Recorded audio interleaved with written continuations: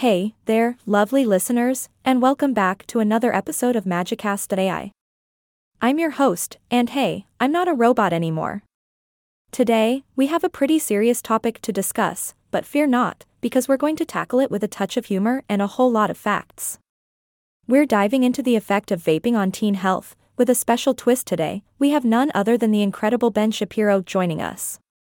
Now, before we get into it, let me just say, I can't wait to see how fast Ben can talk about the dangers of vaping. Buckle up, folks. Alright, let's dive right in.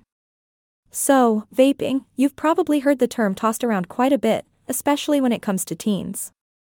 It's become quite popular among young people, and unfortunately, it's not for good reasons.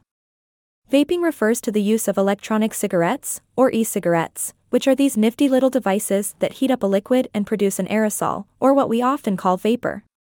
It's like smoking, but without the smoke. Sounds harmless, right? Well, not quite. Here, we're reviewing the evidence on the effects of e-cigarettes on respiratory health. Now, when it comes to vaping, it turns out that the effects have both similarities and important differences from those of regular cigarettes. And let me tell you, the information we have so far is insufficient to determine whether vaping is actually safer for your lungs than smoking traditional cigarettes.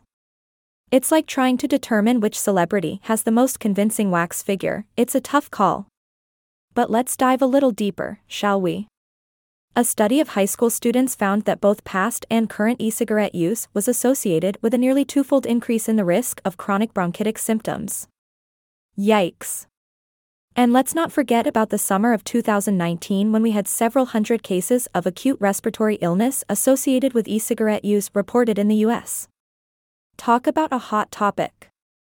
Now, when it comes to the respiratory effects of vaping, things haven't been consistent. Some studies have shown improvements in lung health among e-cigarette users, while others have found no such luck. I guess it's like trying to solve a Rubik's Cube. Sometimes you think you've got it, but then you realize you've got a long way to go. Oh, and here's a fun fact for you. Studies funded by the tobacco industry have consistently found few adverse respiratory health outcomes in smokers who transition to e-cigarette use. Well, isn't that interesting?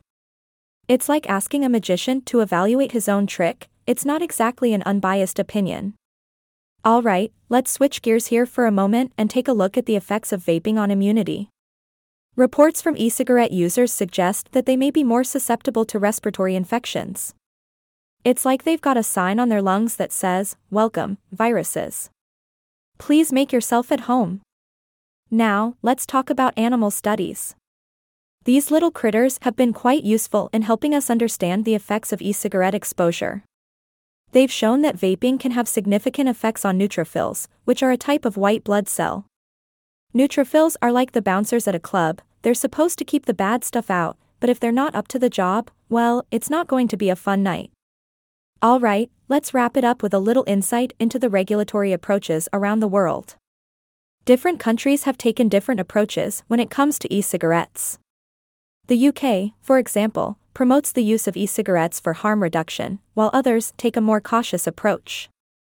It's like playing a game of poker. Some countries are going all in on e-cigarettes, while others are folding faster than a fitted sheet.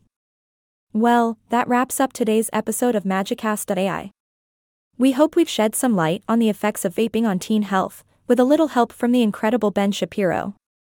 Remember, folks, always think twice before puffing on those e-cigarettes. Your lungs deserve better. Until next time, keep smiling, stay healthy, and remember, Magicast.ai, where knowledge meets laughter. Yay! I nailed it. I'm getting the hang of this podcast presenting thing. Ahaha.